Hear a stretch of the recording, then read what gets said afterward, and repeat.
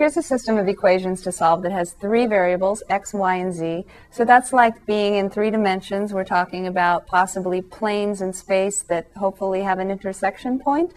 If we have one unique solution, as I mentioned, I think in the last section, that would be like the corner of a room or the corner of a box where 3 planes intersect at one point. Now, it says solve the system. It also, I added using Gauss-Jordan Row Reduction because I want to make sure that you distinguish between the fact that this is one technique you can use separate from the AX equals B technique. Because this has 3 variables and 3 equations, it's a possibility that you could solve this using A inverse times B to solve it, but we're going to use Gauss-Jordan Row Reduction for this one. This is also in your book, so if you want to follow along with each example, feel free. The other thing I'd like to say about all of this is it takes some getting used to. I think the best way to learn it is by example, through lots of examples, but I also want to point out to you that even when it seems, when you're comfortable with it, watching me do it, then taking that step and doing it on your own is another level of solving these problems. So you want to make sure you get enough practice as early as possible because this can often give students trouble. So as we work through it, I'll try to give you a chance each step along the way to decide what you would do and try to do that as much as you can. And also when your instructor is working through problems in class, try to be one step ahead to see if you would do the same thing that he or she would do. Every once in a while, you might do something differently and you'll both end up with the same answer. So I also want to point that out as well. But as much as possible, I'll try to point out the quickest, simplest way to do these problems. So we need to start with the augmented matrix. That's step 1. So we'll put our augmented matrix underneath. 1x minus 2y plus 3z equals 14. 3x plus 4y minus 1z equals negative 8. 5x plus 7y plus 2z equals negative 3. Step 1 is done. We have our augmented matrix. Now the objective, as much as possible, is to get the identity on this side. So that would be 1, 1, 1 on the diagonals and zeros everywhere else. And then our answer will be easily read. Now we already have a nice 1 in the very first entry. So we might as well keep it there and pivot on that 1, meaning let's get zeros below it. So what would be the first thing you would do in order to get a 0, say, right here where this 3 is? Keeping this 1 the way it is, how would we get a 0 here? Okay, the answer would be, one answer would be, take negative 3 times the first equation, because that'll give you negative 3, and add it to the second equation, and that will give you the 0 that you need right there. But instead of thinking about equations with x, y, and z, we only worry about rows. So we're going to take negative 3 times row 1, add it to row 2, and that's going to go into a new row 2. So that tells me leave row 1 alone. 1, negative 2, 3, 14. And then in the second row, I'm going to go back a little bit to my first augmented matrix. Negative 3 times row 1, negative 3 plus 3 is 0. That's what we wanted. And then we have got to do the same to every term now to be fair. Negative 3 times negative 2 is positive 6. Positive 6 plus 4 is 10. And we're going to check all these too because it's very easy to get a mistake with the sign especially. Negative 3 times 3 is negative 9. Negative 9 plus negative 1 is negative 10. And then we have to do to every term. So negative 3 times 14. 3 times 4 is 12 with 1 left over. So we have 42. 3 times 14 is 42, so we have negative 3 times 14 is negative 42. Negative 42 plus negative 8 is negative 50. That's looking very nice. This makes me very happy because I don't see any fractions coming up over here. Okay, now we've got our 0 here. Before I worry about this guy right here, I can go ahead in the same matrix and get rid of this 5 underneath the leading 1. So I can actually pivot on the 1. I can do 2 steps in one matrix. So take a second, look at what we have here. We have a 1 and we want this 5 to be 0. What would we do to the first row and add to the last row to get 0? Negative 5, times row 1, add it this time to row 3, and make that our new row 3. Can you see, since we haven't filled this in yet, we can go ahead and do that now and save some space, which is difficult to do with these problems sometimes. So we have negative 5 times row 1 is negative 5, plus 5 is 0. And then I have negative 5 times negative 2 is positive 10, plus 7 is 17. And then we have negative 5 times 3 is negative 15. Negative 15 plus 2 is negative 13. That's not looking as nice to me, but I'll deal with it when I have to. It might change before then. So I have negative 13 from the negative 5 times 3 is negative 15 plus 2, negative 13. And the last one, negative 5 times 14. 5 times 4 is 20, and then so we have 70, and then it's negative. So we have negative 70 plus a negative 3 is negative 73. So I'm going to take a minute and double check all this, and as I do that, you can do the same, and you can either tune me out or listen, and it'll go through what we did again. Negative 3 row 1 plus row 2, put it in row 2. Negative 3 row 1 plus row 2 is 0. Negative 3 times 2 is 6 plus 4 is 10. Negative 3 times 3 is negative 9 plus negative 1 is negative 10. Negative 3 times 14, that's the one we did in our heads. 42. Negative 42 plus a negative 8 is negative 50. So second row is good. Negative 5 times row 1 plus row 3, put it into row 3. Negative 5 plus 5 is 0. Negative 5 times negative 2 is positive 10. 10 plus 7 is positive 17. Negative 5 times 3 is negative 15. Negative 15 plus 2 is negative 13. And negative 5 times 14 is 70 with a negative. So we have negative 70 plus negative 3 is negative 73. So that next matrix looks correct. And something that I haven't pointed out yet, might be obvious to you, but might not be. We have two different matrices here, but they still represent the same system of equations. Just like if you have an equation, you can multiply both sides of an equation by 2, and it's still, the equation might be written in a different form, but it still represents the same solution. For example, if you have 3x equals 5, that's got the same solution as 6x equals 10.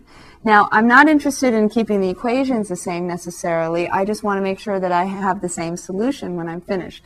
So this new matrix still represents the same solution that the previous matrix represented. It's just in a different form that's easier to read. Just like if we had 6x equals 10, we could divide both sides by 2 and write it as 3x equals 5. Or we could divide both sides by 6 and write it as x equals 10 sixths. But then we'd have to reduce, and that would be x equals 5 thirds, which is a different form of 3x equals 5, which we started with. So all these different forms of the equation represent the same solution, just like all the different forms of matrices that we're going to be writing are going to represent the same solution of the system of equations. So now we've got our leading one with zeros below it, so we're good there. Now, the other nice thing that I pointed out before, 10, negative 10, and negative 50 are all divisible by 10. So it's going to be pretty simple to pivot on that 10 right there. Change that to a 1, and then worry about top and bottom being zeros. So I'm going to go ahead and do that. I'm going to leave these two rows in the same order. I'm not going to swap them. And I'm going to divide all of row 2 by 10 so that I have a 1 right here where I've circled. So I'm going to take 1/10 of row 2, and that's going to be my new row 2. I still leave row 1 alone. 1, negative 2, 3, 14. Then I divide row 2 by 10. So I have 10 divided by 10 is 1, negative 10 divided by 10 is negative 1, negative 50 divided by 10 is negative 5. And then I'll go ahead and rewrite row 3. 0, 17, negative 13, negative 73. So I've got this leading one now, and I need zeros above and below. So if you'd like to pause for a second and see if you can do the row operations needed in order to get a 0 above the 1 and a 0 below the 1, and then when you come back, I'll work through it as well. Okay, to get the 0 above this 1, I need to add 2 to the negative 2. So I'm going to take 2 times row 2 and add it to row 1 and replace row 1 with the new answer.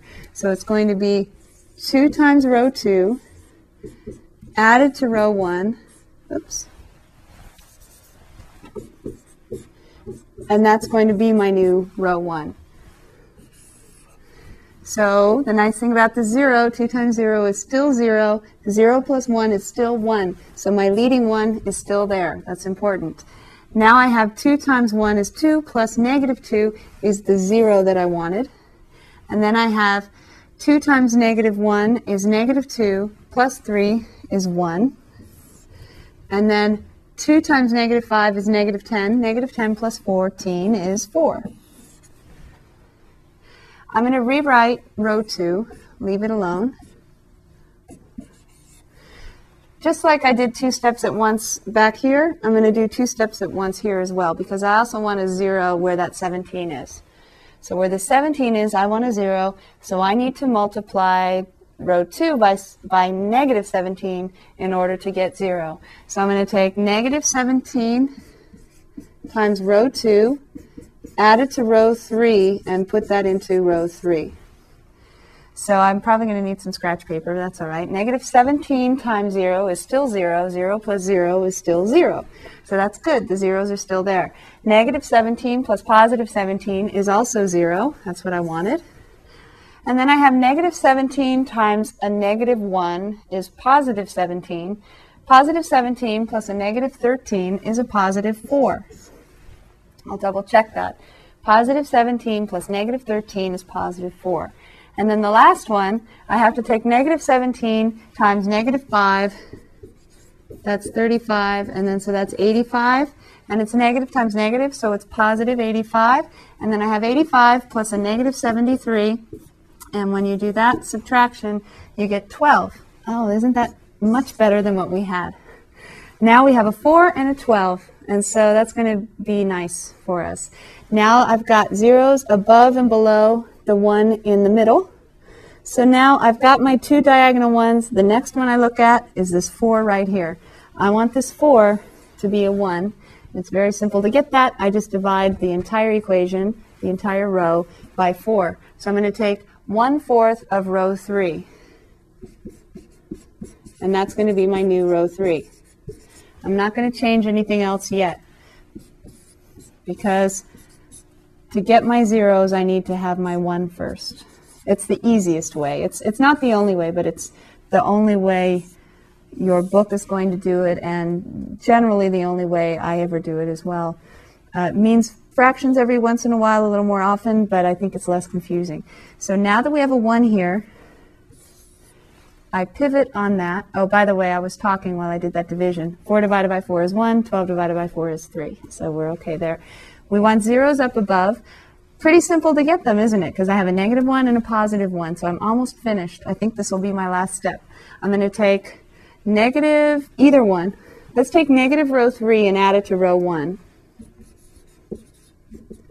And that'll be my new row 1. And then I don't even have to do anything except add row 2 and row 3 in order to get a 0 right here. So I'm going to take, well, I'll do the 1 step first, and then we'll write the next one. I'm so excited to get to the end. Okay, 1 plus 0 is still 1. 0 plus 0 is still 0. And notice all I'm doing is taking the opposite of row 3. So the opposite of 0 is still 0. So 0 plus 0 is 0. The opposite of 1 is negative 1. Negative 1 plus 1 is the 0 that I needed. And then, now this might change, right? I have a negative 3 plus 4 is positive 1. So all that to get that 1x equals 1. Okay, we'll see if the other stuff is more interesting. Now we want to get the 0 above here. So I need just to add row 2 to row 3 and put it in row 3. So I'll say row 3 plus row 2, put it into row 2. Doesn't really matter which order. 0 plus 0 is 0. 0 plus 1, still that 1 I need. 1 plus negative 1 is 0. And then 3 plus negative 5 is negative 2. So it looks like 1y equals negative 2. And the last row, I already know the solution. 1z equals 3. So my solution looks like it's probably right because it worked out really nicely right, but we'll check it in a minute. It looks like the solution is the point x equals 1, y equals negative 2, z equals 3. Now you'll notice I've written this in a different form. There are a lot of different ways to write solutions. One is to say x equals, y equals, z equals, w, whatever you have equals. Or you could write them as ordered. This is an ordered triple, excuse me. No, it's not like with babies. It's an ordered triple, 1, negative 2, 3. And that means the point in space where 3 planes intersect. And just to make sure, we'll check it right now. Go ahead and take a minute and check it yourself, and then come back and see if you got the same thing I did. Okay, to check this, I put 1 in for x, negative 2 for y, and 3 in for z. 1 plus 4 is 5, plus 9 is 14, so that one checks. 3 minus 8 is negative 5. 3 minus 8 is negative 5 minus 3 is negative 8.